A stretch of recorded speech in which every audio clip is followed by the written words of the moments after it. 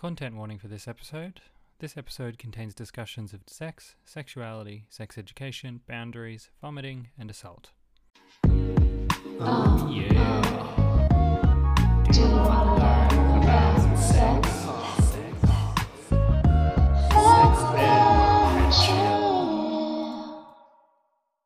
You're listening to Sex Ed and Chill. Hi, I'm Matt.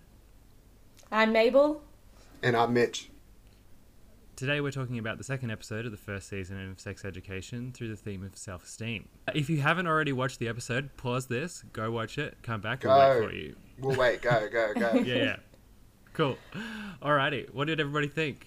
How did we like this episode? Yeah, I really liked it. It's just like a classic high school party episode of any show or movie, and it's just good vibes all around. I don't know, a bit of everything. Yeah. Yeah.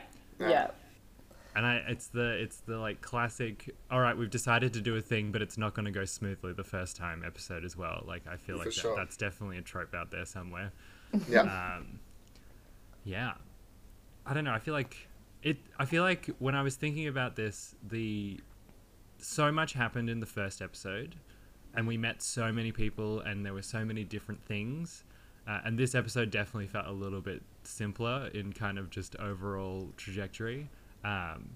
But that's fine. Like, the first episode is always going to be full on. Yeah. For sure, Like, simpler in a good, because it's like we already kind of knew the context of the show, what it was about, who the people were, the vibe, the aesthetic, and we could kind of just like go into the story of this episode and Their life.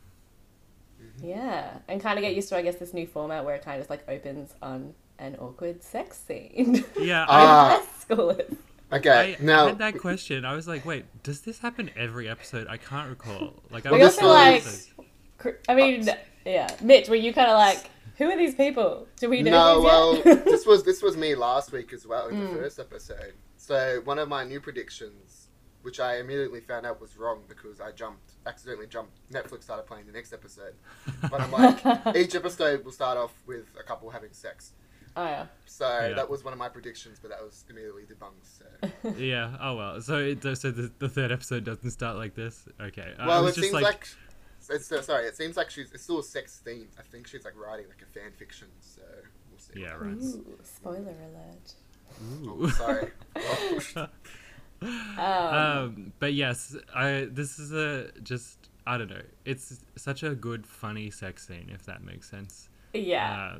It's like they're both clearly really keen, but everything just like a little awkward, and then goes very wrong at the end. Yeah. Again, I'm perceiving the scene as very much, like I said last week, like larger than life. Like I'd be curious if anyone has actually had such a bad experience.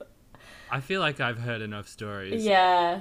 Like, Probably. enough stories about like penile fracture, like Yeah. Okay. men falling out of bed, landing on an erection, and then doing the thing that's called penile fracture, Yeah. which is just kind of awful sounding. Yeah, definitely heard about a lot of penile fractures. I just feel like the absurdity of like as soon as the lights are out, they all of a sudden just like lose complete track of where each other's body parts are. So Like, is that a thing? Like I don't know if I've had that before. I don't know about Also, you. I feel like very few rooms are that dark, even if the lights are off. Exactly. Yeah. Yeah. I don't know. I think I've definitely had some high school sex in like pitch black where I could not see.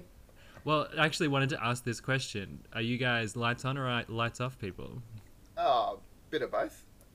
I think I've definitely changed. Like, I think I started life as started my sex life as a lights on person lights off. Yeah, started lights off. Now I think I'm pretty much lights on. But I feel like lights off is like a cool treat, like a bit of like sensory differentiation. Sets the mood. Yeah. Okay. Yeah, see, I feel like, well, the first time I had sex, I was with friends, and it was like, I was uncomfortable. I was the girl in this scene. I was like, can we turn the lights off? I'm not ready to be like fully on display. And then we had a chat, and he convinced me. He was just like, look, I'm here for you. Like, I'm attracted to you. Like, there's nothing wrong. Like, I'd prefer to have the lights off so that we always know what's going on and we can communicate better. And it was such a good experience because we left the lights on, and that's why I feel like I'm permanently in the lights on camp, because it's just like, you can have mood lighting, don't get me wrong. Like, it doesn't need to be like cold, sterile, like fluorescent lighting, but like, I think that, I don't know, it was just such a positive experience to know and to be reassured that everything was okay. That's really nice. Yeah. And I Yeah. feel like I remember one time we tried the like let's turn the lights off for a little bit of a change, and I actually didn't like it. I was like, I'm not here to have anonymous sex. I'm here to have sex with you, and I want to know that. True. Yeah. Yeah.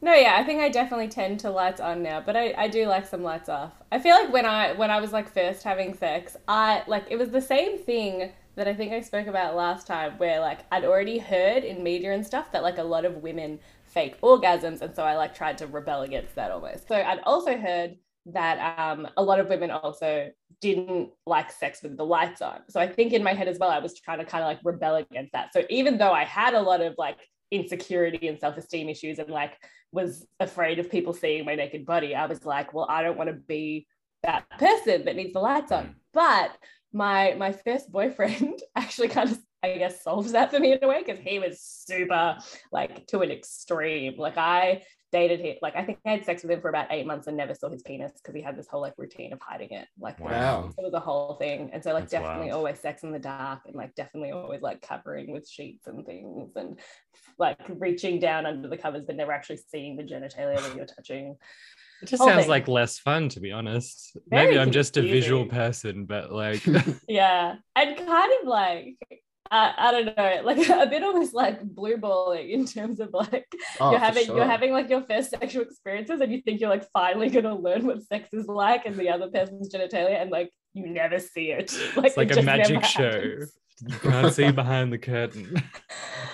Yeah. Oh dear.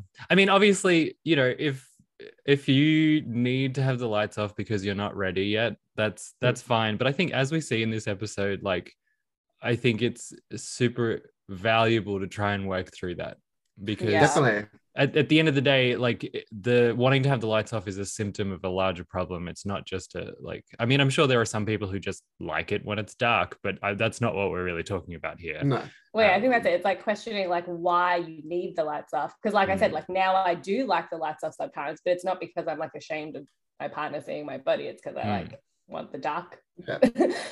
Yeah. And even I feel like when you get like you're more experienced, you still feel insecure about your body. Like I still feel about that sometimes. I'm like, oh, I don't feel like I look attractive in this position.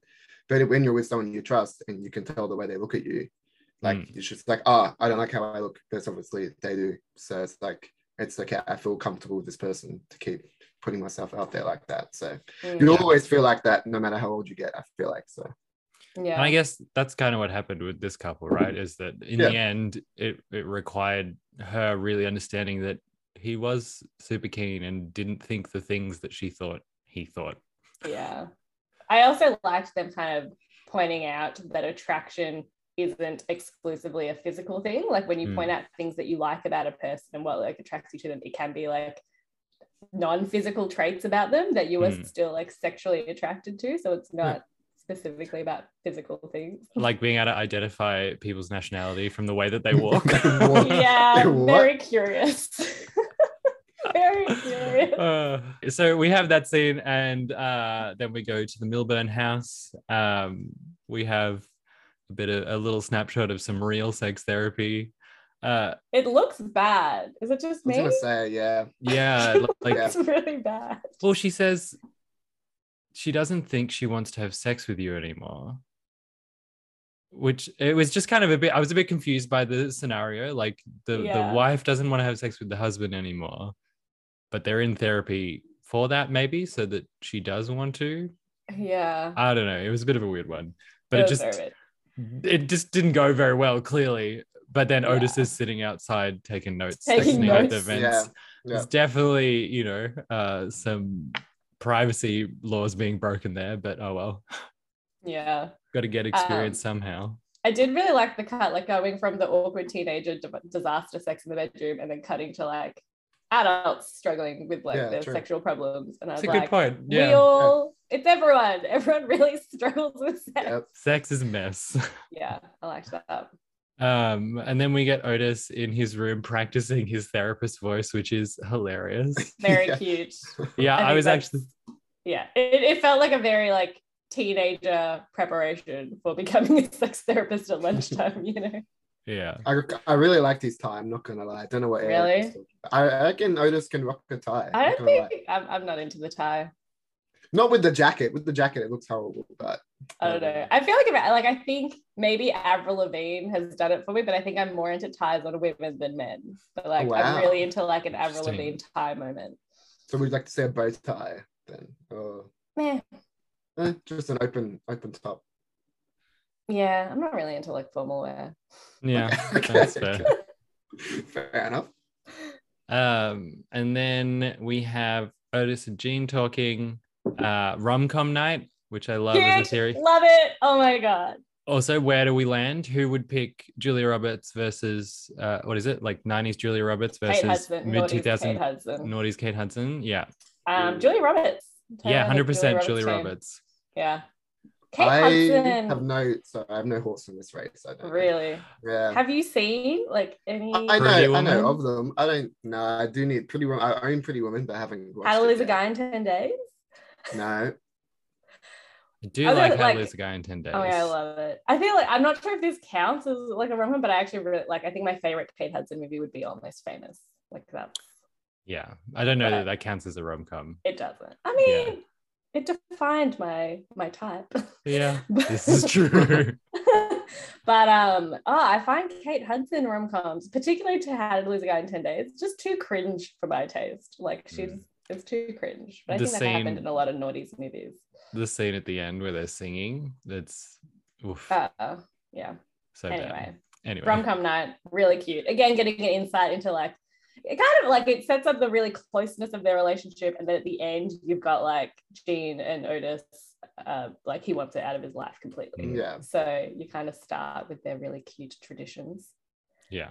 I felt really sad when he just bailed on the movie night with very little Yeah. notice. Yeah, without even saying anything. Yeah, like it almost seemed like he wasn't going to mention it, and she's literally in the middle of filling up the chip bowls. Like she's there and like asking Eric if he's joining them for the movie night and getting excited. Like, so you're staying? And Otis is like, actually, we're leaving. Bye. Like what? Oof. Yeah. Anyway, that's later. I Yeah. think that's just life of a parent. It seems Yeah, like. probably. Yeah. That's so sad. I know. Kids can be so unintentionally cruel sometimes, I think. Yeah. I mean, Yeah. I say like it's so sad me watching Jane and Otis, but like I never spent any time with my parents. Yep. And then we get Otis and Eric on the way to school. You're wearing a tie. I don't know. I love Eric. He's so good. Eric's I so love- good. Yeah, I love their relationship. They're very good back and forth. Like it's just fun. Even if it was the show was just them talking for like 30 minutes, like Yeah. I'd be down. Yeah. I do like Eric's line because Otis makes a comment that, like, what have you forgotten what happened last week? Are you a goldfish? And Eric's like, yes, I'm an eternally optimistic goldfish. And I Which- like that. I want that on yeah. a t-shirt. I think especially like that. Sorry. That is like a particularly a theme of Eric throughout this episode and like probably the series. Like he's just watching this, and I think thinking about in terms of like self-esteem and like all the embarrassment, like clearly Eric has some pretty solid self-esteem because his ability to like constantly bounce back optimistically from being put in horribly embarrassing situations And this and still just present like he probably gives a fuck, but like to present himself like he doesn't give a fuck is so commendable and amazing. yeah, particularly this for a makes me teenager. this makes me especially scared for the future of Eric in this show because I just know something bad is going to happen. He's going to be really down at some point, and it's just like it's going to hit him hard. Especially as we're seeing him so optimistic all the time, it's going to be hard to see. I'm gonna note down this hot take. Yeah, we do. Then so after that we go to school, and Maeve calls Otis, and we get this just complete meltdown on Otis's part. Like, I love it.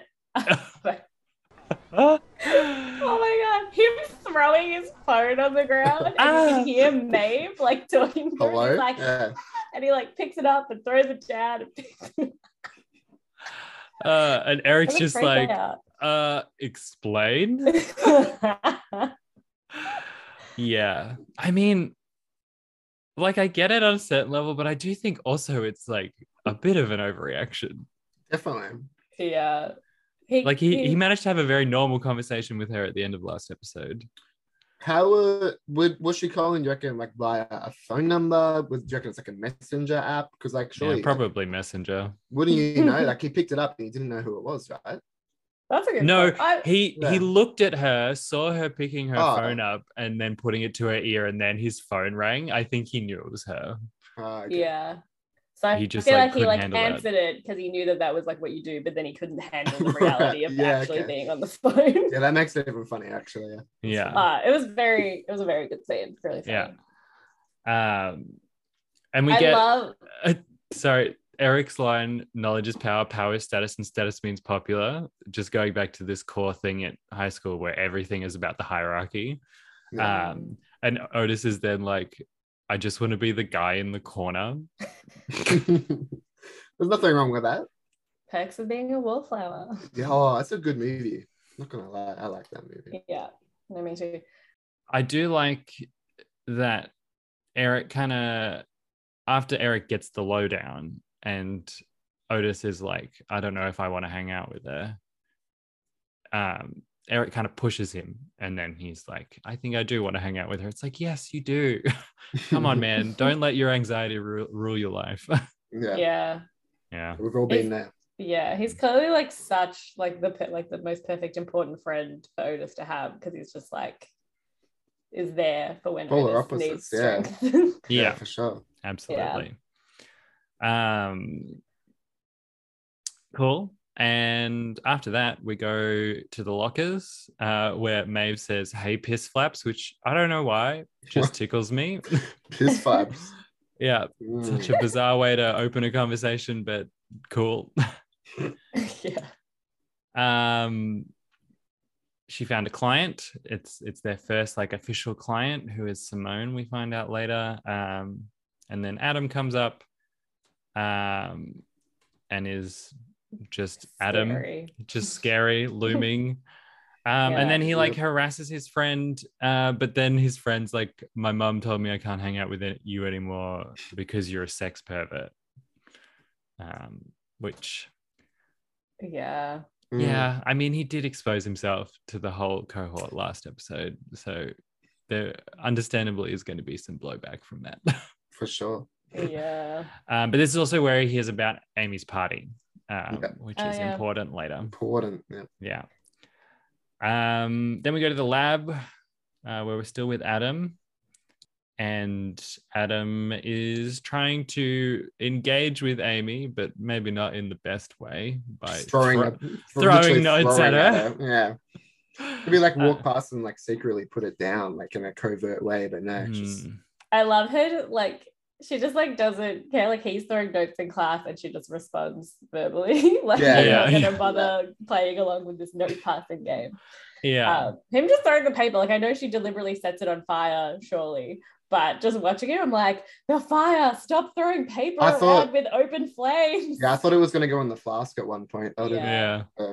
I do feel a little bad for Adam here because his methods are not good, but he's clearly just like confused and sad. And he's like, as he discusses later with Jean, like he's just looking for closure. Like he wants to understand why what he thought was going well ended. Yeah. And I think later when he has that conversation, it's like it's really clear, like, so you've got like these two high schoolers, one person broke up, the other one wants closure, and like he ends up getting some pretty good advice from Jean, being like, it's reasonable for you to want clarity and closure, and you're like allowed to ask for that, but just because he's getting good advice doesn't mean that like Amy is going to respond well. And it's this kind of like frustrating thing where you can give like one side the good advice, but you can't control how the other side deals with that. So he also ignores a bit of that advice, which is to like leave her for now. Respect her if she doesn't want you at her party. Yeah, because I thought he's like, oh, you're so wise, but then it's like much more realistic that he then just ignores it and jumps over the fence. Cool. Oh, and then we get our first official sex therapy session. Yeah. And it's real bad from beginning to end. It's like, because I think leading into it, when May first said she had a client, I was expecting it to be like the couple from the opening scene, and then I was like, we're not there yet. No. Her what's it? I can't remember the girl's name. Anyway, her shoes so good. Simone. Simone. I love her shoes.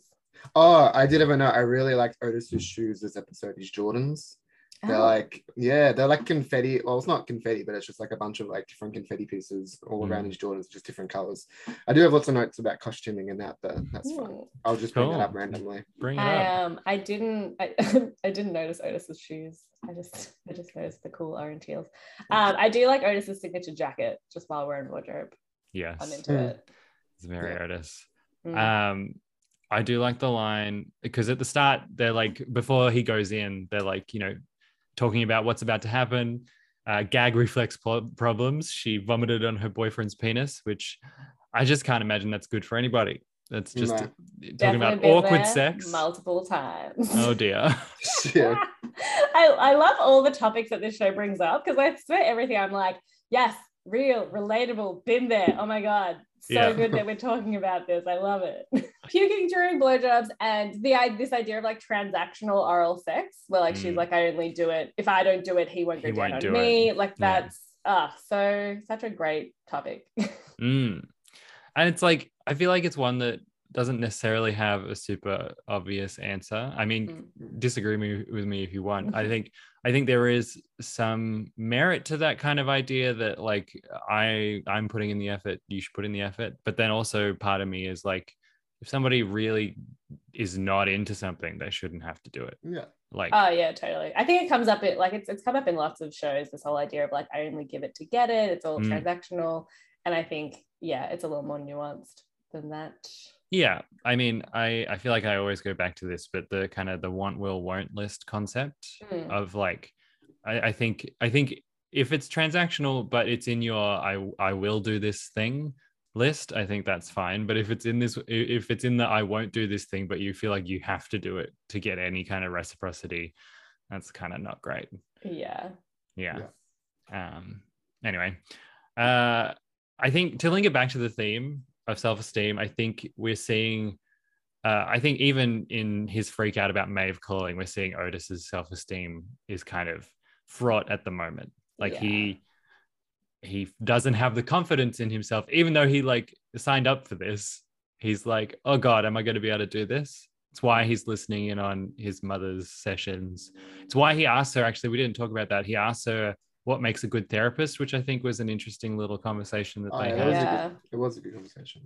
But she also did freak him out because she was like, one wrong word could send someone into a spiral and cause years of emotional damage. And he was like, oh God. Yeah, which I think was also kind of ironic, her saying that just after we'd seen her maybe not give like the best therapy to a couple. Yeah, I think she was definitely self-reflecting there. And like the woman we see her like walk out like crying up the walkway right afterwards. And I think an interesting parallel between the couple we see at the start, and we do get back to them later, and Otis is that the woman in the couple whose name escapes me, I should really look it up. Her whole thing is like she doesn't have good self-esteem around her body, so she doesn't want to be seen. And I think that's kind of linked with Otis not wanting to be seen, right? Yeah, like definitely. He doesn't want to go eye to eye with people. He doesn't want people to know that he's the sex therapist because he doesn't have the confidence in himself to kind of deal with the fallout from that, I guess. I do love Maeve's line, think of it like confession. Again, I don't know why, there are just lines in this show that they just tickle me in the right way. Agreed. That was an interesting like parallel. I can't remember, even though I've seen the series. I'm trying to think if going forward it is very common for like whatever the main issue he's sex therapizing in the episode is linked to what he's going through himself in the episode. I don't know, maybe we'll find out as we go. I also love that like Eric has invited himself to this thing, which Maeve calls out, but then Otis is going in to give therapy and Maeve has to be like, no, you are not going in, obviously. Like it's kind of nice. It's like a loyalty thing where he goes, I go, but also like, maybe think about it a little bit. But yeah, then we see Otis basically just do like a really bad job of giving out advice. Awkward from beginning to end. Really bad. I can see how, like, you know, given his like nervous, jittery attitude that we've seen already, where he can't handle being on a phone call with Maeve, Yeah. how his brain just goes to like recalling any fact he has ever come across regarding What is Even- it called? Vomiting?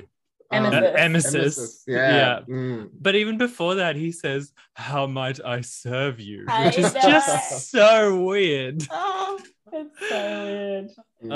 Yeah, Yeah. Emesis. Oh yeah, I had notes. The reciprocity problems. Mm. Yeah, good She's clearly lingo. kind of bored and awkward at the same time. Like he's just kind of rambling about nonsense. But and yeah. he's trying to sound like a medical expert, but which is funny because like if a medical expert talks like that to a patient, they're doing a bad job because the Yeah. patient won't understand what the hell they're talking about. Yeah. I mean, it just Yeah. shows that maybe he isn't qualified to do this. Maybe. Just yeah. maybe. Yeah. Maybe. And then we Oh. get chinchilla fellatio, always a good thing to bring up. do you bring this up sometimes? No, never. I didn't. I before watching this, I didn't know that that was a thing. Yeah. I mean, I think, you know, I don't know if I'm going out on a limb to say this, but I think if everybody could fillet themselves, like the world would be a different place, you know?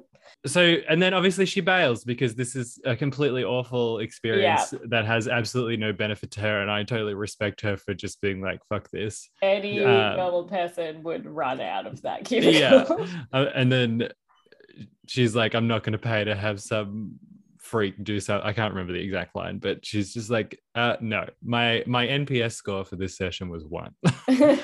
If I give it a 0, I would. Yeah. Trying to give advice, not traumatize people. Another good line.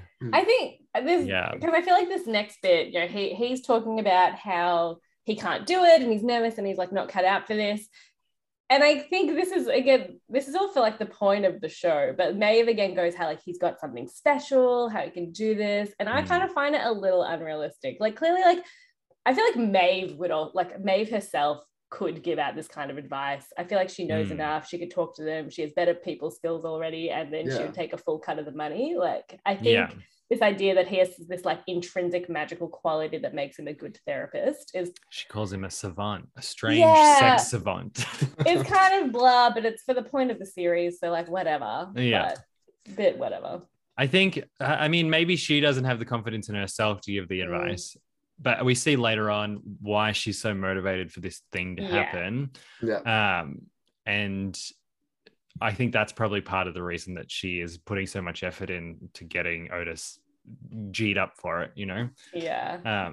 I do like the try speaking like a normal 16-year-old line because really that is the whole point. Mm-hmm. And then once she leaves and Eric's like, she's so disappointed in you. So good. Good so one-liners. Yeah, so many good one-liners. It's so good. Too many. Major props out to the writers of the show. If you ever listen to this, hi, you're doing a great job. Yeah, I feel like this For one, sure. the lines were maybe even stronger than the first episode. I found myself noticing the dialogue a lot more. Yeah. Mm-hmm. Then we get to a bit later. They're talking about how to get clients. The sex pretzels. Sex pretzels. Again, I want this on a t-shirt. Yeah. It kind of connects it to the party we heard about earlier. All because comes together. it all comes together. Perfect. I do love the what doesn't kill you makes you stronger. And Eric's like Kelly Clarkson, and then the other two are like Nietzsche. And I mean, that feels a bit unrealistic, honestly. Like a 16-year-old who's read Nietzsche enough to know. No, I feel like I went to school with people that were big Nietzsche fans that would have done this. Does Otis give that vibe? I think Maeve does, but I don't know if Maeve definitely. Yeah. Like Otis I believe it more of Maeve. Yeah. I thought this in the scene as well. Like Maeve, I think, is very well read and like seeks out a lot of literature. Otis seems like a nerd, but in a different way. I don't know. Like he wouldn't bother reading a bunch of Nietzsche. Anyway, shout out to Kelly Clarkson, by the way. Yeah, Yeah. love Yeah. your work. Yeah. You know, all art is reinvention anyway. Yeah, and then we get the Kelly Clarkson choir at the end. Yeah, we do actually. I didn't Mm. Oh make yeah, that I didn't pick up on connection. that. After that scene, it's Otis and Eric getting ready. Otis says, "You look like a Satsuma," which is a Mandarin for everybody who doesn't live in Oh. the UK. And he does. I don't know. Mm, Is this a thing? All one color dressing? yes. I mean, he doesn't look bad. I don't love this weird brimless cap. That Like was. Oh, I hate the That's brimless the cap. brimless cap is what really does it for me. I don't. Yeah. I know. Oh, that's yeah. I was watching it and I was gonna ask you guys, but you've answered it so great. I was like, does it like your thoughts? Oh my god, No. hate it. I do. I just love Eric's. Like again, I guess this comes back to his like self-esteem. I love his desire to just express and like push boundaries and like experiment with fashion and like know that it probably won't be well received, but kind of have the confidence that that's because he's too ahead of his time. Like it's not that he's wrong, it's that I'm a visionary. They just don't understand me. like literally I feel like that's Yeah. how he sees himself, and he's like, oh, high school, like these people just aren't caught up to what's cool yet, and Yeah. I'm just gonna be cool even though they're not ready for it, and it's just so awesome. Yeah. I mean, I wish I was bolder with my fashion. I'm just like so caught up in people's reactions about it that I just would never. Oh my god, there's like it took me a long time to like get onto skinny jeans, you know, like when they were becoming the only jeans to wear, but as soon as I put them on, I was like, this is ridiculous. Flared jeans only. I love flared jeans. And then like shorts became more fashionable, but I like refused to wear any shorts above knee. Like all my shorts were just below the knee. Again, it was a bit of an Avril Lavigne moment. I was super into it. But yeah. I think my boldest fashion move was I was about 10. It was like Van type shoes. It was a red pair and a blue pair. So I wore left was red and blue. The right one was blue. Wow. So I definitely started That's cool. mismatch. Yeah, thank you. I thought it was very cool. You should bring that back. I think people will do it still. Oh, it's coming back. Yeah. Next time I see you. Is that not twice as expensive? Do you have to buy 2 pairs of shoes? Well, I was 10, so thanks. Oh, so your mum had to buy 2 pairs of shoes. Yeah. Good. I also love Eric like getting Otis keen. Like, Yeah, come on, really we're gonna like go to a party. It's gonna be fun. Puts the music on, and he's like, "Come on, we're gonna do it. We're gonna do it." I really That's like giving him a lap dance. I sit very still and listen to music. I really like that line. It's all right. You're allowed to do that. Just enjoy the music sometimes. Yeah. I mean, I feel like my party experiences got so much better when I got enough confidence to be like, I'm not gonna dance, and that's okay. I'm just gonna hang out. That's fine. Yeah. I feel like I definitely can't. I guess some people can, but I think a lot of people, you can't force the dance mood. Like I definitely have to, if I feel like dancing, great, but I'm not always going to feel like dancing just because music is playing. Yeah. Like that doesn't just happen naturally. Yeah. So they go downstairs and we get this little bit of a devastating scene for Jean. Poor Jean. So but sad. she like bounces back, which doesn't hold on to it for too long. I do love the slow sniff. Yeah. Very aftershave. It took me a while to figure out what she was doing. First I was like, is she checking if they're high? And that's then what I thought. I just realized she was smelling his But then she does say, if you're gonna do drugs tonight, make sure you remember to buddy up. Right. It's good advice. Let me get you some condoms. I felt like it felt a little too like textbook cool mum. Like this is what all kids dream. She definitely read it in a book. That's why she said it. Yeah. Going back to where she was disappointed, I also felt like she was happy for Otis at the same time because he's coming out of his shell. I don't know, I got that vibe as well at the same time because he probably doesn't really go to many parties. So yeah, I definitely think that drove why she didn't have a bad reaction to it. I think she was probably like, oh no, my movie night, but was like, yay, my son is like exploring his teenhood. And then clearly later we see her struggling with the like loneliness side of it. Yeah. I feel like my mum would have reacted similarly. Oh, you're going out to hang out with people? Go have fun. You need anything? on the like the buddy up advice, my mum definitely never said that in regards to drugs, but I do value that she would always say this thing where she's like, like no matter what happens, if you need me to come and get you at 2 a.m, just call me. Like she was always very unambiguous that like it doesn't matter if it's late. If you need me, I will be there. And so that's like Yeah. she definitely didn't want me drinking or anything like that, but I guess she kind of accepted that something might happen, or even if it was not drug or alcohol related, something bad happened, like not to be like, oh, I don't want to wake her up. So I do really appreciate that. I feel like that's such a simple and like important message for parents to put out. Just like, if you need help getting home, call me no matter, or just like help, just call. Yeah. I think I definitely used that once or twice in high school. Then we get to see Maeve at her house for the first time. And we get a little bit of an insight into some parts of her character that were hinted in the first episode, and that she lives in a trailer park, and that she's got a lot of bills piling up. Do we assume that she already has a part-time job and that this is in addition to I would have to think so. Otherwise, I mean, unless she's on welfare, maybe she's covering some of her bills from welfare. I don't know what the UK welfare system is like. Yeah, because it just, a job would pay much better than this school sex therapy thing. It was actually a question I was going to ask later, is like, how much are they charging? Because they're charging teenagers, so like it depends on what people's allowance is. You know, like how much money can they? I do feel like some of the teenagers seem relatively well off. Yeah, so, I mean, Amy seems to live. Amy at least is very well off. That house. Yeah. But yeah, and we see her landlady whose cat is sensitive to loud music. Oh my god! I was about to say, shout out to Jonathan the cat. Like these little headpiece there. I said I want a spin-off show of Jonathan the sex ed cat. Oh my god. Yeah. Do you think we'll keep seeing Jonathan in the series? I hope. Yeah, that's a prediction. It would be better. It's more of a hope than a prediction. But. Yeah. And then we throws up in the sink. She does throw up in the sink, and like the landlady is just kind of mean. She seems like a mean person. Like, I hope you're not pregnant. Yeah, I feel like I don't know. This could be like a very, I don't know, offensive presumption.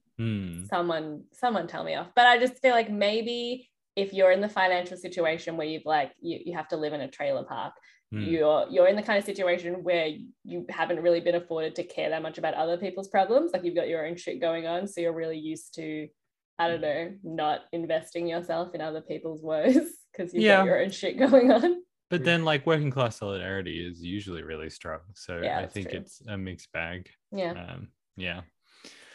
Maeve's pregnant. Oh my god, we don't know that yet. I know, do the test.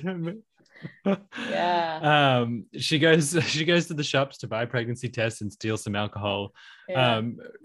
And we get this horrific but also funny moment where the cashier's like, how old are you, darling? And she's like, 12. I wish I knew who the father was.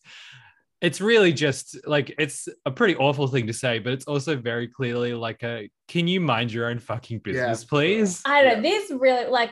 This really pissed me off, the pharmacist asking this, because it honestly reminded, because I was like, at least she sells it to her. I remember like when I was in high school, it wasn't really a scare, but I had to get like the morning after pill because I was scared about pregnancy anyway. It probably was a non-issue. But I remember like looking up the laws. You can legally buy the morning after pill if you're 16 or older. I was 16 or older. I went to a bloody pharmacy, and they told me that it was the pharmacy's policy to not sell it to anyone unless they were 18 or over, which was clearly like the pharmacy's choice, because legally they didn't have to restrict it. And so it was just so patronizing to have this pharmacist tell me to my face, like, sorry, like you have to go somewhere else because we're choosing to not sell this to you. And that's so stupid. And it's like, just get like, you're 16, you're freaked about this stuff, you don't have like a car to get to other pharmacies very easily. So the fact that like it's this many hoops to jump through, let alone someone, and so this pharmacist just questioning Maeve's age. I was like, fuck off, give her a pregnancy test. Give anyone who wants one. If they just want to like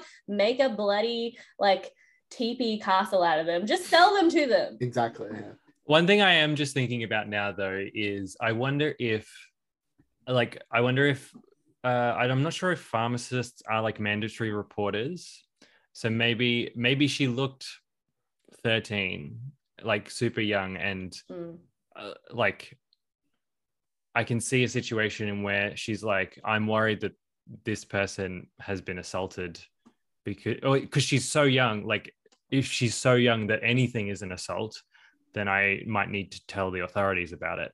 She doesn't go about it in the best way, I don't think. And I guess I'm now thinking that maybe it's a little more complex than I was thinking. Yeah, Although I mean, also she's a clerk at a grocery store, so I don't think a mandatory reporter, maybe an actual pharmacist would be mandatory reporting. Because this store is like not really it's a general pharmacy. store. Yeah. God, it's like, do stores actually in some places, I suppose they do, right? Just have like bottles of vodka in the main part of the store. I'm so used to alcohol being separated, but I suppose especially. I mean, even Europe. like up in Queensland, you can only buy alcohol at a liquor store. Coming here and seeing alcohol in like Aldi and stuff is kind of wild. Even that's a bit weird. Yeah. Anyway. Anyway. Then we get to Amy's house early, and Otis's line "on time is late." I'm just like I understand. No. I think it was Otis says on time is late, right. and Eric is like on time is on time, early is early, and late is late. Yeah. That's why I was very surprised. I thought it'd be the other way around, like that interaction. Yeah. That's why took me by Really? surprise. Otis being like an anxious person, like True. wanting to get things early, that gels much more with an Otis character, whereas Eric feels like he'd be late and wouldn't care. Also, something I have learned through experience is that you don't turn up on time for a party. You always at least half an hour late because nobody's there at the start. 100%. Hate that. I hate that it's a thing, but I just know that it's happened to me too many times where I've rocked up on time and I'm like, it's me and the host isn't ready. And it's like, okay, I'll just sit here awkwardly. No, I always show up on time, particularly because I feel like I don't even like parties. So most of the time if I'm going to a party, it's probably I'm actually friends with the host or something. And then if I show up early, then I can actually hang out with them and then just like bail early. True. Yeah. Anyway. They have a bit of a wrestle over ringing the buzzer. It's cute. This is one of my favorite parts of the and episode. His pants get dirty and he's very unhappy about it. Maeve arrives. I do like that she's very much like, yeah, we're going in, we're here for business. We're not here for pleasure. Yeah. I like, even if, because like watching them wrestle around, it just again kind of reiterates their cute, close friendship that they have. Yeah. I thought it was a very cute moment. And I think you even see it a bit on Maeve's face when she shows up and like watches them for a second before saying anything. Like, even though she doesn't often express a lot of emotion, but she kind of like, I think, smiles a little to herself at how cute they are. Adorable. Yeah. Adorable. And then right at the end, Otis is like, why does she get to ring the bell? And Eric's like, she's not you, is she? She's so too good. Cool. Yeah. Scary, and Eric respects cool above all else. He does. Then we get a shot of Jean at home. She's watching Pretty Woman. I looked up what movie that song is from. Because the classic one for Pretty Woman is Pretty Woman by Elvis Presley. But that song is from a later scene. And she gets a little lonely. She goes for a little peek. A little snoop in Otis's room. Oh, I mean, I can see how it'd be so difficult to resist, but I'm still just like, privacy, respect, privacy. Hope my mum doesn't do that. She does. Oh, and then at the end of the scene, she picks up the inhaler and she's like, "Ooh, I have an excuse." I know. So bad. Then we're back at the party. The party is kicked off and it's happening full swing. It's like Eric says to Otis, "Relax, you're 16," or something like that. Like, chill out. I love this moment where a guy walks past with a shot on a tray. And Eric's just like, "Yeah, let's do this." Yeah, the house, like, you would think there would be butlers like in the house they're living in. I mean, as Eric literally says, like, you see that so much in movies. Even at like at like high school parties, which are not like that at all. No. And everybody's some high like, school "What parties are like that?" Really, man? You went to better high school parties than I did. Yeah, same. No, I was watching this and I was like, they're not all, but I think as soon as you start making friends with like rich school kids, parties tend to look a lot more like this. Yeah. I wish. Yeah, I do love that the dude was just like, fuck you, that was my shot. Yeah. What are you doing? It was hilarious for the joke, but like even still, like it's so weird that he was carrying his own drinks on a tray. Yeah, you know, that's- like who yeah. does that at a party? No. Yeah. But it made me, because like you see it with Eric there, and I think you see it with Maeve later. There's a couple scenes where people are just like drinking random open beverages at this massive house party, like Oh, not terrifying. safe. No. Know where your drink comes from. Also, like even outside of like the potential for like roofing and stuff, drinking an unknown drink, that's just gross. What are you doing? It's very great. Like I swear. Like what if at some somebody's been point- using it as an ashtray? I Like, know. Oh, oh yeah, and then they kind of get like sent off on their respective missions. Yeah. Otis to the sober virgins, which I mean, why are they even at that party? Honestly, they should be having their own party where they can talk about on, the benefits of ginger beer versus cranberry juice. I have a right to say here. What is wrong with ginger beer and cranberry juice? Why is that a virgin drink? I don't get this. I think it's just non-alcoholic. Non-alcoholic. Yeah, But- I don't think they were ragging on them by Oh. having them mention it. I think they were kind of more implying that they're kind of boring because their topic of conversation at a party was like Yeah. which drink you like more. Yeah, I think it almost misrepresents like sober virgins as though they Yeah. have nothing better to talk about. If anything, they're sober. They're probably having much more interesting conversations. Mhm. Probably. I mean, actually, here's a point though. People who are drinking often spend a lot of time talking about what they prefer to drink. Exactly. So maybe it's not actually that weird. It's just that it's weird when it's not in the context of spending a bunch of money on fancy alcohol. Yeah. Mm. I don't really like cranberry juice. Sorry, cranberry juice, a cranberry vodka. It's one of the best drinks, and a bit of lime juice. No, I don't like cranberry juice or vodka. So It's a very bitter taste, but I do love that Otis comes in being a little creepy he because he was is so being creepy. so creepy, Yeah. and he's like, "Oh, do you know that cranberry juice is a treatment for UTIs It's and not even thrush?" an especially good treatment. No. And then he goes on to say thrush is a vaginal discharge. Mm. I wouldn't It's- say that's 100% correct. Yeah, I mean, it's like it can involve vaginal discharge, vaginal but discharge can be a symptom of thrush. but it is not a vaginal discharge. Yeah. It's no. So, well, I guess once again showing that Otis is a teenager that is unqualified to be a sex therapist. I mean, maybe he would have worded it better if he wasn't so awkward and so uncomfortable with the scene. Yeah. He's Some just of kind of rambling. Sometimes when I see lines like this in shows, though, I have to wonder, like, if the writers know it's fact, like it's incorrect. Mm. Like they just wanted to put in the words thrush and vaginal discharge because they sound like sex-related terms. I mean, but- way to kill the vibe at any party. Just kind of start talking about thrush. Do you remember those I don't ads know. on TV, the thrush medication ads? Oh my god, they No. were really bad. They were always on TV, and it was really bad. There was a woman, and it was all like pink and love hearts, and she's like, "Now, people, it's time to talk about love and commitment." And then it would be like record stop. She's like, "Now that we've gotten rid of the men, let's talk about thrush." I do remember those ads. So bad. Really bad. Men, you should learn about thrush so that if your Men? partner Yeah. has it, you can be helpful and supportive. Yeah, men, you should be open and present in conversations about, yeast infections and thrush. And you should not be like scared out of the room by the words love and commitment and pink love Yeah, what hearts. the hell? You know? Yeah. I mean, honestly, I think that ad has a very low opinion on men. I think Yeah. that's the problem there, not actual men. Yeah. Yeah. He's like, he's creepy. He brings up thrush a bunch, and then he like awkwardly sits on the couch and he's like, I'm giving out free sex advice, and everybody's He's like, so creepy. Like, I would like ask the host to get this guy to leave because I'm getting Yeah. like predatory vibes. absolutely, Do so you think- weird. Do you think they would have been better off sending the three of them to different groups than what they were sent to? Like maybe Maeve. I to mean, I that think group. I don't know.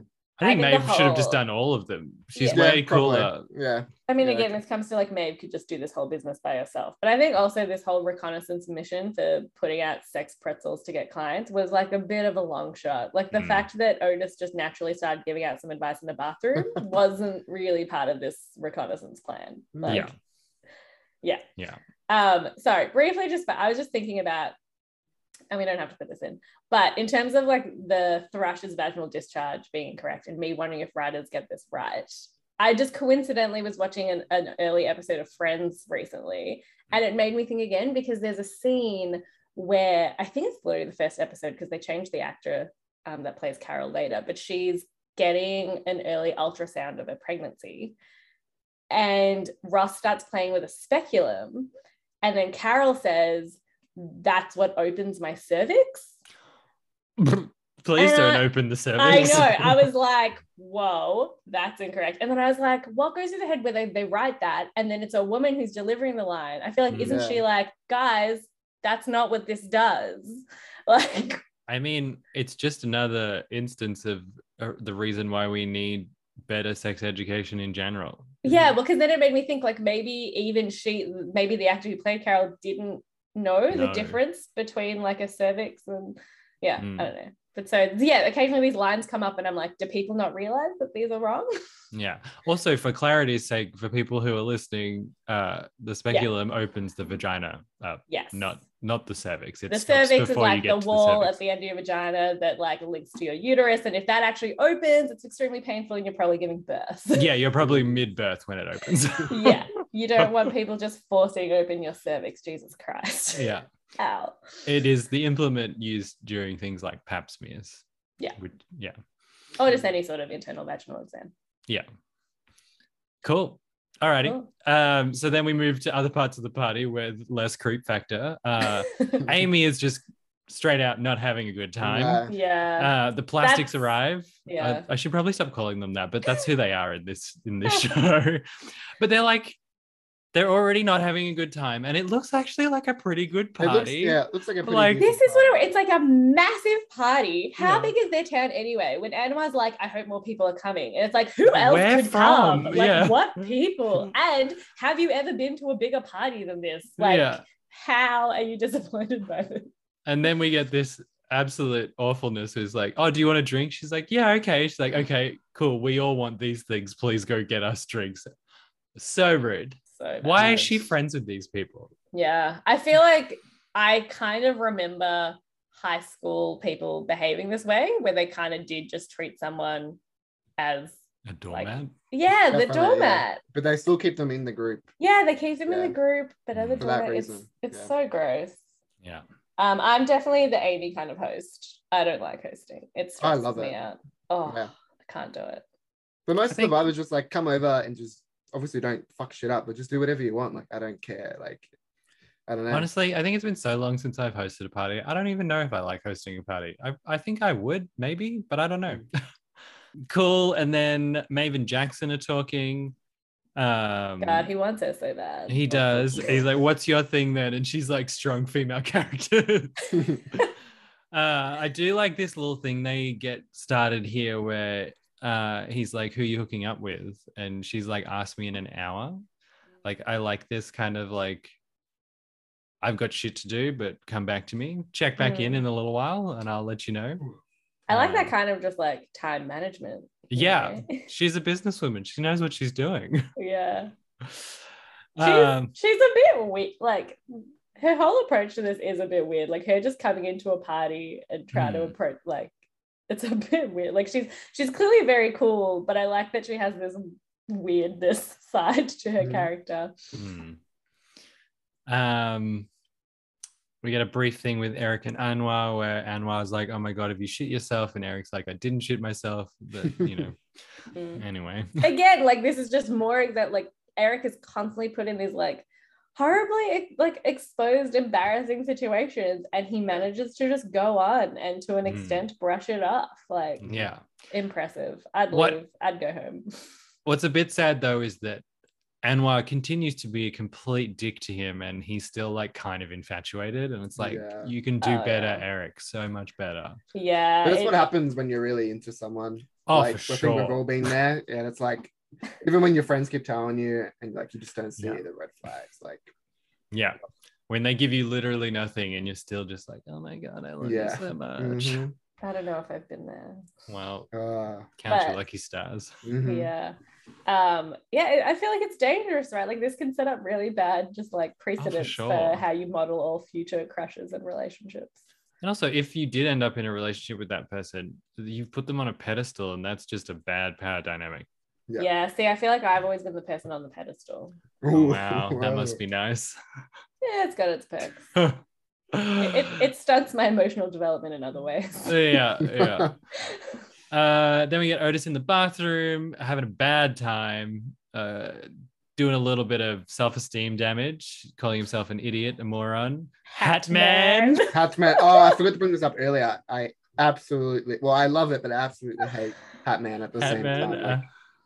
Oh I my mean, God. there are some people for whom their hat is their personality.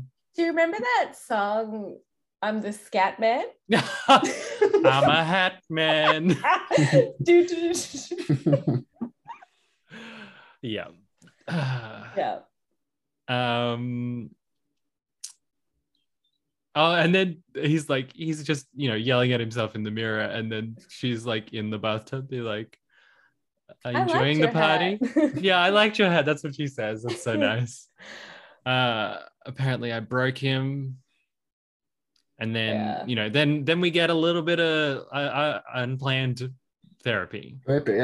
Yeah. I actually think I hadn't thought about this till just now, but even like her just interaction with Otis and her comment about his hat, I think just is a good example of the kind of, I guess, outlier characters in high schools. Like you've got like the popular people and like yourself, and you kind of forget that there's a whole bunch of other kids in the school that are fine, like they're not really there to tease you, and they're like, they're not friends with you, but like they're going to treat you totally fine. They're not an antagonist. Yeah, exactly. There's just like a whole bunch of cool people that don't show up in the drama, that they're perfectly fine. And I mean, I think also to bring it back to the theme, like Otis has obviously not got great self-esteem at the moment, and I think she shows that it's so much of it is like you're doing it to yourself, right?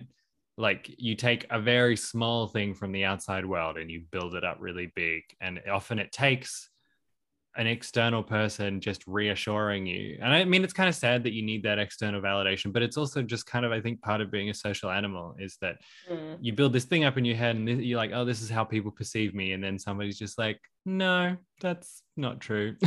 I think that it's because it's such, I find it's such less just like a slow, long journey, because when you're in like the inside of feeling like low self-esteem or like a lot of shame, or like you're on the inside, and no matter how much like other people tell you or you try and like rationalize it, you can't kind of perceive reality properly. Like you're stuck on the inside of it, and I think it takes a lot of time to slowly like get the perspective to see it from the outside and make it a bit smaller. And I mean, honestly, in my experience, it's been like not constant, but like repeated instances of multiple people, saying things about my own insecurities that has made me slowly get over them, It's like, I think it's an ongoing process. It's not like a one and done. Definitely. As you said, having problems with your self-esteem, and as you said, Matt, it's always ongoing throughout your life, and you can never fully get rid of that. So it's just about finding healthy ways to cope with it. In this scene though, we don't get properly into the therapy. We like it's starting, they're having a little bit of an argument, and Otis is like, I do like the line where the guy comes in, he's like, who's this? And it's like, it's not like that, he's non-threatening, he's like a Care Bear. It's kind of nice, which is like funny, but also I'm like, stop getting like threatened by any other like male in the room with your girlfriend. Trust her, even if they are to Care Bear, like just chill out. And then Adam rocks up and he's on the intercom talking to Amy, and she says, you're not invited, fuck off, which I think is mean but unambiguous. I think pretty clear. Very clear. And then Jean arrives.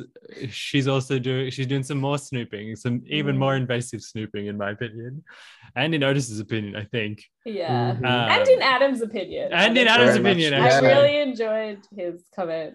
Their little chat is kind of nice because like everybody treats Adam in a very particular way, and she's kind of the only person who really gives him the time of day, at least as far as we can tell. So it's nice for him to hear that he deserves closure, but he also just stops listening after that when she Yeah. says, Yeah. leave her alone. I And then he's like, you're so wise, like an old like an owl. old owl. Yeah.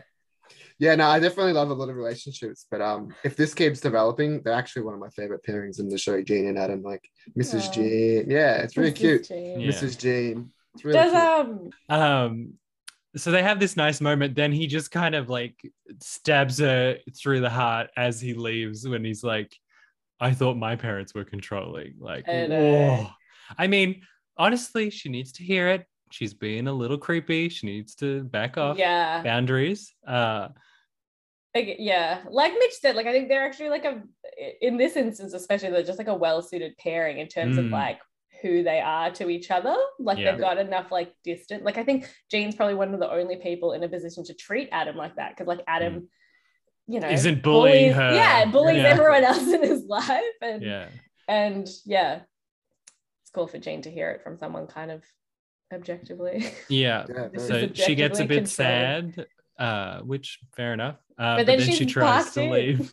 Although I have to say, I definitely think she could have gotten out of that. There was a lot of room. I did think when she pulled up, actually, I had the thought, wow, you've parked very close to the gate. Like, she drove, because you right see it, and it. she parked right up. But the gates closed away. They opened away from her, right? I can't remember. Yeah, they open inwards. Imagine if they didn't, though. Yeah. I mean, just, I guess because it's like, there's a little country road and she didn't want to park across it. But still, I think there was enough room for her to do like a 20-point turn and get out. It would have taken her a long time, but she definitely could have. Yeah. Anyway, then we go back to the bathroom to the therapy session as it's going, where the couple is like, all I want to have is to have sex like a normal person. The other one is like, all I want is to have sex in the dark. And then Otis jumps in, is like, this is not working. You're not listening. And I do like that because one of them is like, who are you? Like, why are you involving yourself? And he's like, it doesn't matter who I am, which is what Gene said at the start when he's like, what makes a good therapist? And I think is kind of part of his arc across the whole episode, because I think right at the end when he's talking to Simone and it's going well, I think he has truly just been like, I'm just here to listen, which is good. And when he decides that he doesn't need to be anonymous anymore. Because it's not about me at all. Not about him. And then we get people peeing on the roses. Like, I understand being drunk and peeing in the bushes, like generic garden, but like actively peeing on flowers, like that's deliberate. And it's like in the middle of everything too. It's not like it was off side bush. And then somebody started, because they have Maeve and Amy are having a chat on the steps where Amy's like, I love hosting. Mood. And then she at another point she's like, not on the succulents. So clearly that person heard and was like, all right, I'll pee on a different plant. And then she's checking out Adam's friend and calls him a boiled Ryan. Yeah. So funny. Ew. Like literally boiled? Like, I don't know what she was going for with that. I don't see it. Yeah. And then Adam looms in the distance after climbing over the He's fence. walking in like Terminator or something. Like everyone's running and he takes him like 10 seconds to realize, oh, maybe I should run too. I do. Like Amy's like, everybody's inside and nobody moves. And she's like, you can smoke in the living room. And everyone's like, all right. I know. I feel like clearly she really cares about being a good host, but I would sooner just lock them out with him. Like they're happy to stay smoking out there. Just leave them. Then we go to Maeve in the bathroom, doing the pregnancy test. And whitening her teeth. Just nicking. They're expensive. I looked them up. So I would totally do that. Yeah. And we get another instance of kind of like ragging on your own self-esteem, and she calls herself an idiot in the mirror. I mean, I have never had a pregnancy scare, so I don't know how that feels, especially, I guess, as a young person. I think it would be. I do wonder if she's calling herself an idiot because maybe she didn't fully practice safe sex recently, or whether because I don't know. I feel like you could be angry at yourself either way, but I just feel like if I had done everything, then I'd be really like frustrated and annoyed, but I probably would just know that I've done everything I could aside from abstinence. If I recall correctly, when her and Jackson are in the car in the first Mm. episode. Hmm. They seem to like disengage after they're finished, and he just kind of like buttons up. There's no indication that he's like Yeah. taking a condom off Wrapping or that up. anything. Yeah. Which So- happens a lot in shows. So I feel like you're almost kind of used to seeing it in shows, and Mm. you don't really question whether there was or wasn't a condom, because either way they never show like the messiness. Yeah. Because or- apparently that's unattractive to pull off a condom, and it just sends a horrible message. Right. It's Mm. like, Yeah. well, maybe we wouldn't think it was so unattractive if you just Yeah. like showed it to us more. And then Mhm. we'd be really used to people putting on condoms and taking them off before and after sex, which is realistically what should Definitely. happen. Yeah, there's this really cool kind of anecdote from during the AIDS crisis. Once they had kind of gotten a bit more information, and then they knew that like condoms were an effective barrier for it. There's this quite famous like queer artist named Tom of Finland who drew these like hyper masculine like drawings, like erotic drawings of men. A lot of like leather culture and like the village people, the guy who wears the cop outfit, like there's a lot of like hypersexualized cop things in it.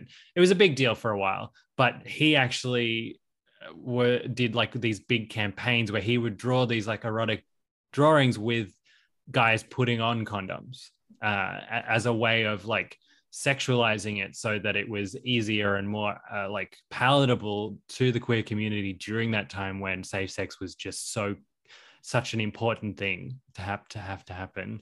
And I just kind of like that as like a tool in the arsenal for like Yeah, that's Getting an people- awesome idea. Yeah, I kind of Yeah. just wish more like TV shows and movies would take it upon themselves to just like present yeah. safe sex in a hot, sexy way. And I mean, it doesn't even need to be hot and Mm. sexy. I just matter of factly, I Yeah. think would be Exactly. even better. Just like this is just how it is. It's not that Yeah. it's sexy. It's just how sex is. I know, like it's like so frustrating just watching any sex scene in movies where like the man just like lies on the woman and they're kissing and then they make a face where the woman's like, ah, and then you assume like the penis has gone in somehow.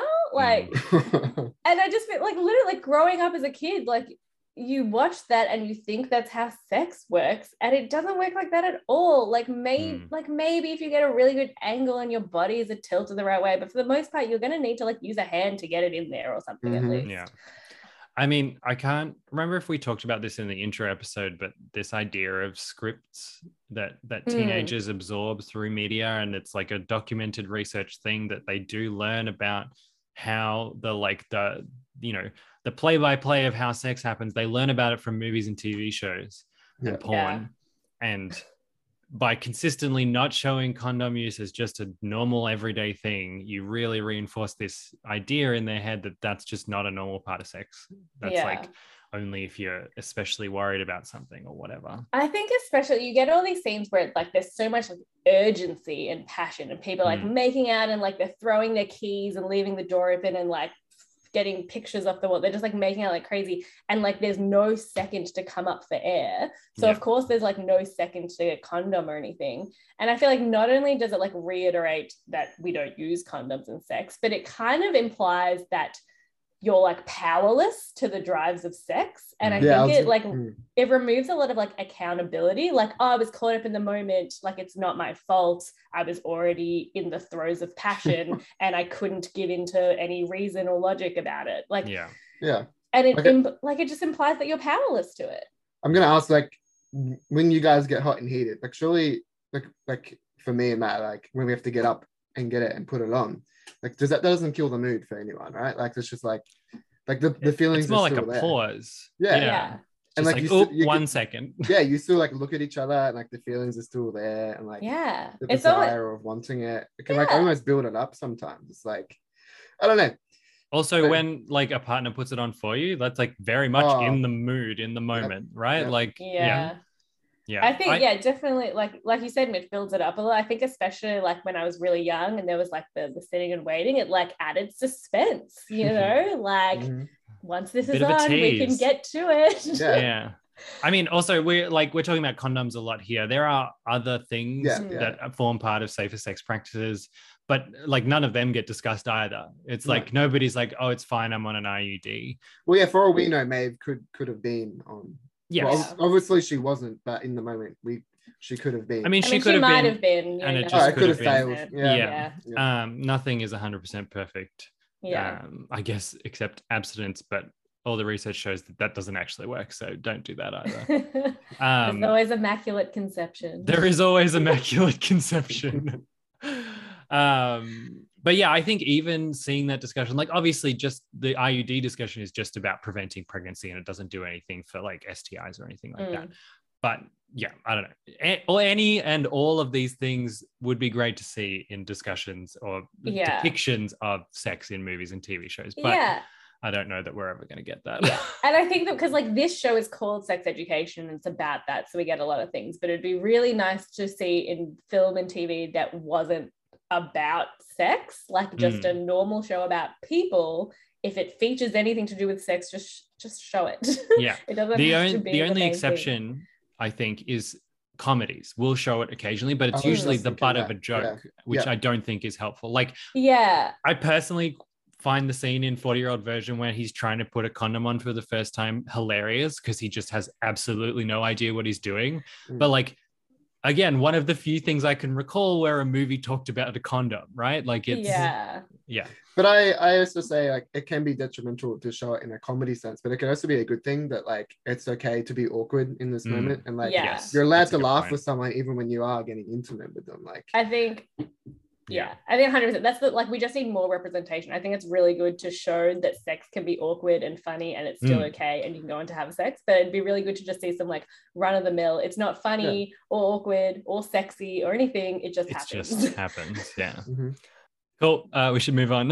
Yes. Yeah. Good talk. So easy to talk about sex. So easy. And we've got so many episodes to talk about yet.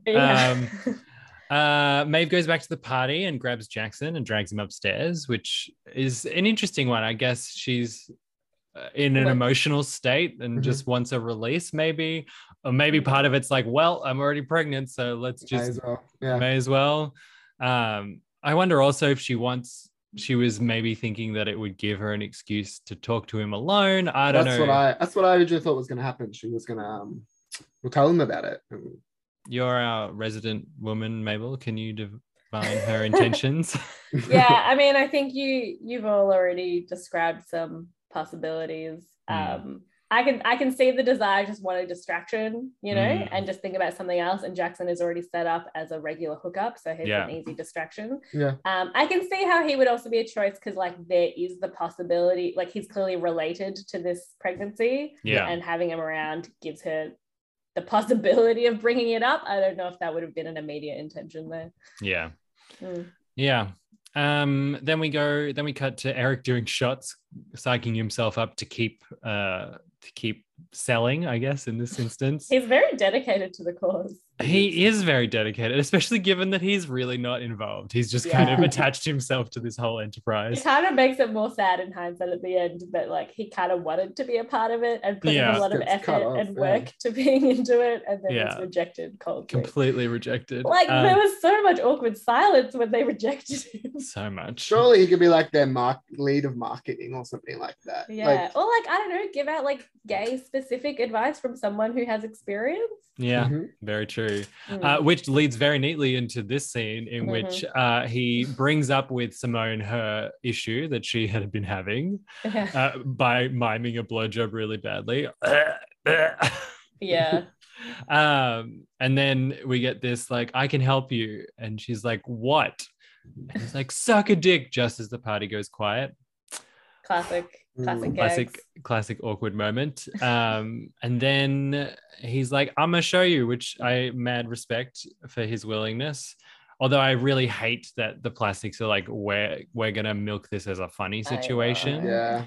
I know, especially again in hindsight, like the fact that like the three of them were all sucking bananas, but I was gonna say, they were only filming Eric and only releasing that annoyed me him. so much. Well, I got the impression it was mainly Anwar who was the one that was really playing, like making fun of Eric. I felt like the other two were kind of into it. I don't know.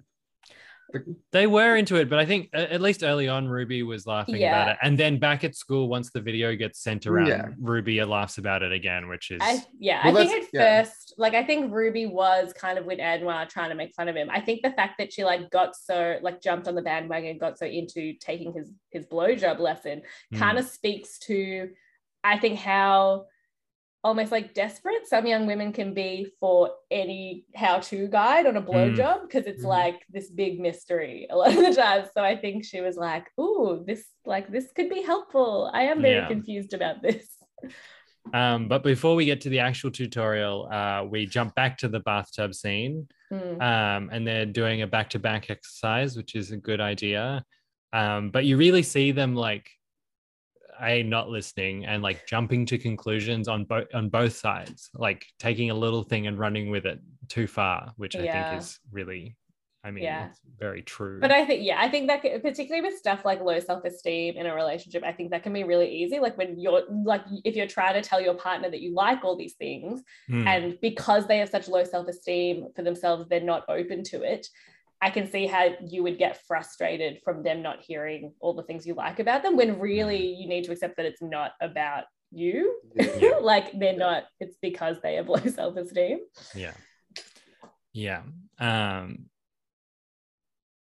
And I think there's a really good line from the woman where Otis is like, do you hear what he's saying after he's like, I like everything about her? And she's like, yeah, but I don't believe it, which I think is pretty common vibe. Relatable. Definitely. We need a relatable like sound clip. Yeah, we do. And then we get what do you like about yourself exercise, which I have been there. I've been there with my psychologist. Always a tough one. But I liked in this one, I think it was a good choice. And I said this earlier, how it's not specific about physical things. I kind of hate when people are like, choose your 5 favorite things about your body. And I don't know. I hate that. Yeah. And then Otis says the line, if you don't like yourself, how are you going to believe somebody else? Or something along those lines, which is very funny because I'm assuming that neither of you have watched RuPaul's Drag Race at all. No. The line that RuPaul signs off every episode with, RuPaul is a drag queen, for anybody who doesn't know. She says, if you can't love yourself, how in the hell are you going to love somebody else? And I love the idea that Otis is channeling RuPaul in this moment. I really like that line though. Like I still manage, like I think we all struggle with that still in our day to day, but I can relate to that. There's this, this concept that you have to love yourself before you can let somebody else in. And I'm more on the bandwagon of body neutrality. Like you don't have to be super in love with yourself, but hating yourself is definitely a detriment to being open to other people. I don't think there's anything wrong with encouraging body positivity at all, but I do really understand the concept of body neutrality. Just feeling nothing about it, I think is better than the alternative. But and like they have a really cute moment there in the bathtub and they start making out and Otis is like, job done, I'm gonna head out because you guys all right, I'm going. I'm sorry, but for what I've seen, Otis was such a better therapist than Jean. Like he just feels more welcoming. He just feels more welcoming and warm, where she's like, I guess that's what a therapist is, but she's so like analytical, where like Otis is very much it's just a conversation. Like I don't know. I also just think we see so little of Jean's actual sessions. I think one of you pointed it out earlier. I think that the reason we saw a session going badly in this episode was so that Jean would say the thing when Otis asks about it that freaks him out. They needed to have a reason for her to bring that up. And he Otis leaves and runs into Maeve and Jackson in the bed, and it's a little awkward, but not too bad. And we get the second instance of Maeve's efficient time planning, ask me again next week, which I think they're implying she's ask me in a week because I will have had an abortion by that point, I think is the idea. That was kind of my first thought, but then I think it's more like she will have had a week to figure out what she's doing with the pregnancy and how I find it unrealistic that she would probably be able to schedule an abortion so soon, but maybe I haven't really gone through the process, and definitely I don't know what her healthcare system is like in their town, maybe it is that quick and easy to schedule it. I mean, if they have a place that she can go in that town, it's not a big town. Maybe they're Yeah, not it's probably booked not a out. huge waiting list. Maybe, Mm, yeah, maybe you can yeah. sort it out in a week.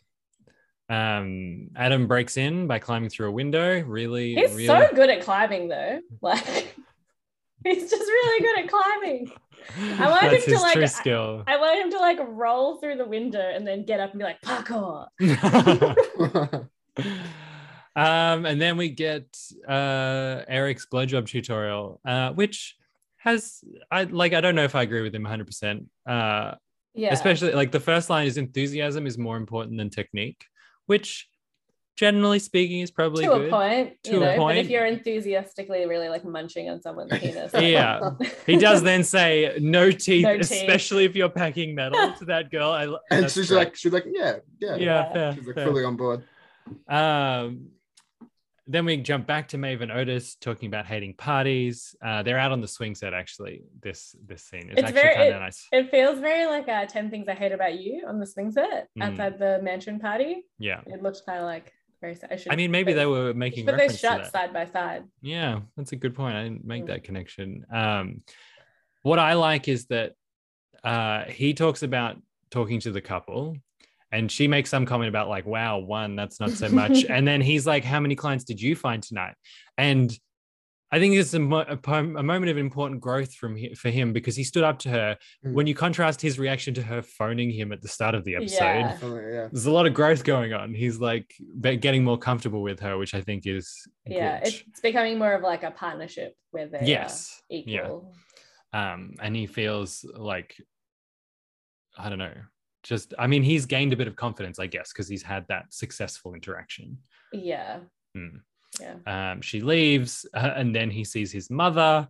Yeah. You forgot your inhaler. Is that You're not spying like on me. you're just like worst nightmare at a party? Like you've gone to some outside and then you see your mum sitting in the driveway spying on you. Yeah. He says, you're stalking me. And she's like, that word carries a lot of weight. And he's like, I don't give a shit. You're stalking me. She's trying to waffle her way out of it when it's really kind of unambiguous that she has crossed the line here. Yeah. And then, but she's like, he's pissed and leaves, and she's clearly like not having a good time. Like she's clearly struggling with this, like, oh shit, I've done a bad thing. I feel bad about this. Yeah. I'm sad that he's really angry at me. Then back at the party, Adam has finally got cornered Amy somewhere. She's quite drunk. And he's still just asking the same question. He's like, I don't understand what I did wrong. Like he's really clearly putting this on himself and it's really eating him up, which fair enough. And she, again, like last episode, she already kind of destroyed him a few times. And then she's like, because you're embarrassing. I know, she keeps just like I feel like I watched this and he just came up and like, obviously it was extremely inappropriate and disrespectful that he like rocked up uninvited and broke into her house. But then the actual line, it just seemed like he was so just kind of like calm and respectful, just like, I just want to know what I did wrong. And I was like, oh, and then I almost expect her to have sympathy, but she's like, she just rips him a new one. It's kind of sad. But again, he is trespassing. He is trespassing. And like, I'm not trying to invalidate her feelings about all of this. It's just like, I think there's no need to be cruel. Like he didn't actually do anything to her that triggered the breakup, right? Like he is an embarrassing person and he does awkward things, but like it's not like he was doing mean things to her, and for her to keep punishing him over that is, I don't know, it feels a bit cruel. I think that's it. Like she clearly hasn't reflected that much on why she broke up with him. Like it was a bit of a knee-jerk reaction. He's embarrassing, she doesn't want to be near that. But really what that more implies is that she wasn't very invested in their relationship in the first place. And there are a whole bunch of other reasons why they shouldn't be together. And then Otis and Maeve bump into each other. Oh no, Otis and somebody bump into each other, and we hear from the distance the chant, suck a dick, suck a dick. And they're just like going to town on the bananas. There's less tutorial going on. They're just practicing. I mean, practice makes perfect. Yeah, I do like Eric is very adamant because he starts telling Ruby off, almost maybe not necessarily, but he's like, not so deep, you don't have to go so deep. Which I actually think is a good lesson a lot of the time, especially for teenage girls or like teenage anyone, because I don't know, if you watch a lot of porn, it's like deep throat central, and then you think that's what makes a good blowjob when it's really not that necessary. And especially given that Simone is having like gag reflex problems, a big solution is to not, because I think a lot of people do push themselves past their gag reflex because they think they have to give a blowjob. And a really simple solution is that you just don't need to like go as far as is comfortable. The majority of the nerve endings are in the head of the penis, and you have perfect access to that with your tongue and mouth and lips. You don't need to use your like epiglottis and uvula. So that's going okay, but then Simone just like inhales the banana, which is kind of funny, honestly, given what started all of this. Adam starts a fight right then and there because Amy is chatting up his friend, and then Simone starts choking properly, and then she vomits on Eric, who vomits on Ruby, who vomits on Simone. It's a classic. It's a great classic vomit triangle. Classic vomit triangle. Yeah, like Simone, I get because Eric was like literally standing right in front of her. He was just in the splash zone, but then the other two feel more deliberate. Ruby especially, she's like gagging forward and then turns. Puts her hand on Simone and like turns into her to vomit. But then immediately afterwards you hear her yelling at Eric for vomiting on her dress. It's like you literally just vomited all over Simone for no reason. Yeah, so gross. And then the fight culminates in a smashing of an urn that contained Granny. So bad. So bad. Yeah. It does give us the great line later, where it's like, I've been speaking to Amy Gibbs' mother, who's been getting her mother out of the carpet all weekend. So good. Anyway, and then the party's over, which fair enough. And it's nearly morning. Everybody is very drunk. So I guess it's a weekend. Yeah. Eric says, I need a wee and some crisps, which is just a funny line. Amy says, you always ruin everything to Adam, which is sad. I mean, from her subjective experience, is actually just true. Yeah. And then Maeve bails on the therapy idea. Yeah. She comes back very quick though, doesn't she? She does. Well, I mean, Otis has to approach her. Otis tells her that like a whole bunch of people have approached him as clients later. But she kind of gives up, even though he did have one successful thing. Yeah, which is a bit sad. Yeah, I think especially after the party though. Like, I mean, she's just had a positive pregnancy result. I feel like she's in a bad mood. She's in a bad, like, she feels like she's on the losing side of a lot of battles, and I think is it a place to give up right now? No, definitely. Maeve's back home.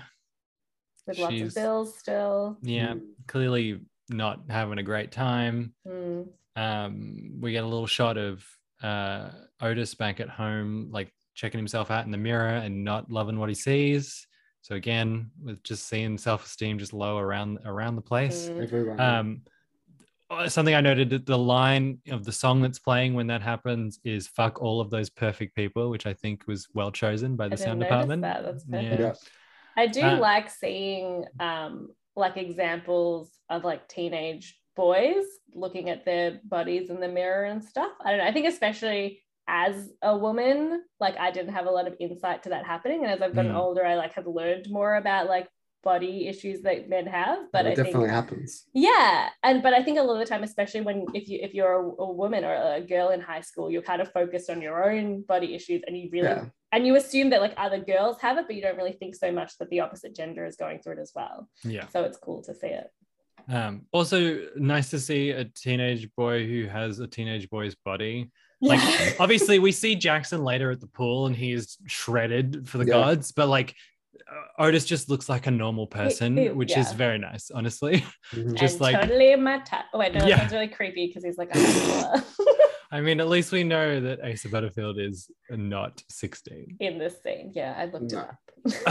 I looked Okay. it up when I first watched the show and found myself attracted to him. Listeners who stick with us will get to know Mabel's type very well, and it's a strong type. It's not like an occasional thing; it's an always thing. Yeah, and Asa Butterfield definitely fits the mold. He really does. And then we get the scene between Otis and Jean at the table, and it's not a good time for anybody. Yeah. I thought it's because like, did you notice she said, "I understand that you may feel I crossed a boundary," and Yeah. I think that is. Last week we were like praising her of how she did a good apology that didn't have any caveats, and this was like she did exactly the thing we said we hated when people do that in their apologies. She's also like, I feel like it was more therapist-y and more analytical in her wording of it. I guess maybe because she is also more like emotionally fragile around this whole scenario, she's retreating to her like what she knows persona of her like veneer of professionalism. I think she's definitely being distant and like a bit in denial about her role in it, so she's choosing to take on the therapist role, and I guess that's why she said like that you may feel like crossed a boundary, because she's not willing to come to terms with the fact that she has crossed a boundary. I want to give you an opportunity for you to express your feelings. And then he's like, what's the point? You don't listen, which I think is a good call out. But then he's like, stay out of my life, which feels very like dramatic teenager-y. Very dramatic. Which I think is like, it's just okay as like a realistic thing he would say. Like maybe he's not ready. Like he's just not in a place to be particularly articulate or reflective about what he needs. He just wants to say, fuck you, mom, go away. Let me alone. Pissed off. Yeah. Back at school, the video of Eric going around, and I had a note as well, the fact that Simone and Ruby are not in the video, and they're like teasing him, and it's like, well, Simone, this was for your benefit and you were interested, and Ruby, you were giving it everything you could, so fuck you guys for putting on this stupid facade. Yeah, it really, like, I feel like Simone is just going too hard. If she like broke off a bit of banana and inhaled it, you know, like no wonder she's vomiting. Don't go so deep. That's it. Don't go so deep. Yet another scene of Adam and his dad in the principal's office having a bad time. We get the classic threat of military school. Yeah. Bring me back to every like a 90s teen movie ever. You know, you're going to go to military school. We get a choral rendition of Since You've Been Gone by Kelly Clarkson. Again, coming full circle. Maeve gives a little smile to Otis, which is nice, showing that their bond is developing. And Otis gets a thank you night from the couple that he helped, which is nice. The opposite of the swing band note that Eric got in the first episode. Still one of my favorite jokes. Yeah. Hope they come back. I also love that assembly seems to be the main like communicative spot for this school student body. And then we start getting a torrent of people approaching Otis for help. Anwar is freaked out by buttholes. The creepy guy sitting behind him in study was addicted to wanking. I'm kind of doing it right now. Oh, God. So gross. Although I didn't really see any arm or wrist movements whilst he was doing it. Doing the thigh one. The thigh one. I've never, I can't explain that. I've never done that before. Well, now you've got some homework, Mitch. I'll report back next week. And then Adam's friend, is it weird that I only think about the Queen when I come or something like that? Like, it's like, not to judge, but I think that's a little weird. I don't know. I mean, define weird. Yeah. Maybe less than average. You know, most people, maybe not, but whatever gets you there. I mean, given that she's everywhere in the UK, I'm sure it's not that uncommon. What's interesting though, because there's this idea of kink, right? Like a thing that you do that's kind of outside the quote unquote norm for sexual practices. And then there's a fetish, and a definition I've seen that kind of to distinguish between the two of those is that a fetish is something that you need to get off, as opposed to a kink, which is something you enjoy, but like you can do other things and it's fine. And so in this case, I think his Queen thing would count as a fetish if we use that definition, because he's like every time I come, I think about the Queen. I only can get off, yeah. Yeah. Wild. Good old Liz, keeping it fresh at like 90 Good old something. Liz. Jeez. Then Otis runs to find Maeve in the toilets. We have clients. We're back on. And they have a little bit of a strategy session. Like, I need to see people face to face. Yeah. And Maeve's like, well, they'll be able to recognize you. And he's like, it's not about me, which again, bringing it back. Brings it back. I do really like just when he does run in and he's like, we've got clients, we're back on. And she's like, go on. And he's like, no, that's it. That's all I had to say. So again, that's like I said last week. That's like, I'm glad it's a British show because that's like a very Australian like sense of comedy as well. Like but then we get the awkward moment with Eric. It's like, all right, I'm gonna handle the business side, you're gonna handle the therapy side, and Eric's like, what can I do? And they're like, and he's like, no, that's fine, it's fine, I'll go. He gets the hint. Yeah. I don't know, I feel like it's almost indicative of this kind of intimacy almost developing between Maeve and Otis. Like, you've got like, they both had the Nietzsche reference, they both like, they were in the swings hating parties, and I feel like they maybe, without knowing it, just want this to be their thing already. Like, they have this kind of bond over it, and there's no room for Eric in it. Yeah. Sad. Because otherwise, like, logistically, there's no reason they can't find a job for him. Yeah. Yep. After that, they get started at the pool, and I think it's like not a bad spot given that it's loud, other people are talking. It's like less weird than being like alone in a room together. And we only hear the first couple of sentences, but it seems like it's definitely off to a much better start. I love the question. What makes you feel like you need to give your boyfriend blowjobs? And I'm like, yes, great question. Yeah, because they're fun. That's the end of the episode. That is the end of the episode. Yeah, thanks for listening. It's I think it was a good episode. I think there was some good character growth, especially from Otis's point of view. Like, he kind of we have to do our favorite moments. That's what we do at the end of every. What was my favorite moment? I'll start. Mine was when they were outside the gate, and as Maple said, it was a very cute moment between Otis and Eric. It was just fun. It wasn't anything major, but it's just fun to see like their relationship, and I liked it. I think mine would be the scene in the bathtub when the end of that whole scene where they've like, she shares the thing she likes about herself and the boyfriend like chimes in like, I love her hair, it's so shiny, and then they like make up. I just think it was kind of a nice moment. Like they realized why they were a couple again, and it kind of broke down a lot of the problems that they were having. What was my Come on, Mabel. Finish yourself strong. Otis not be able to talk to Maeve on the phone. His whole fumbling. Favorite moment. Well, thanks for listening to this episode. You should watch episode 3 in a couple of weeks. We will release our episode 3. Chime in, send us any notes of things that we missed, any things we got wrong. Let us know. Keen to hear about it. Tweet us. Any things you want us to talk about in the episode 3?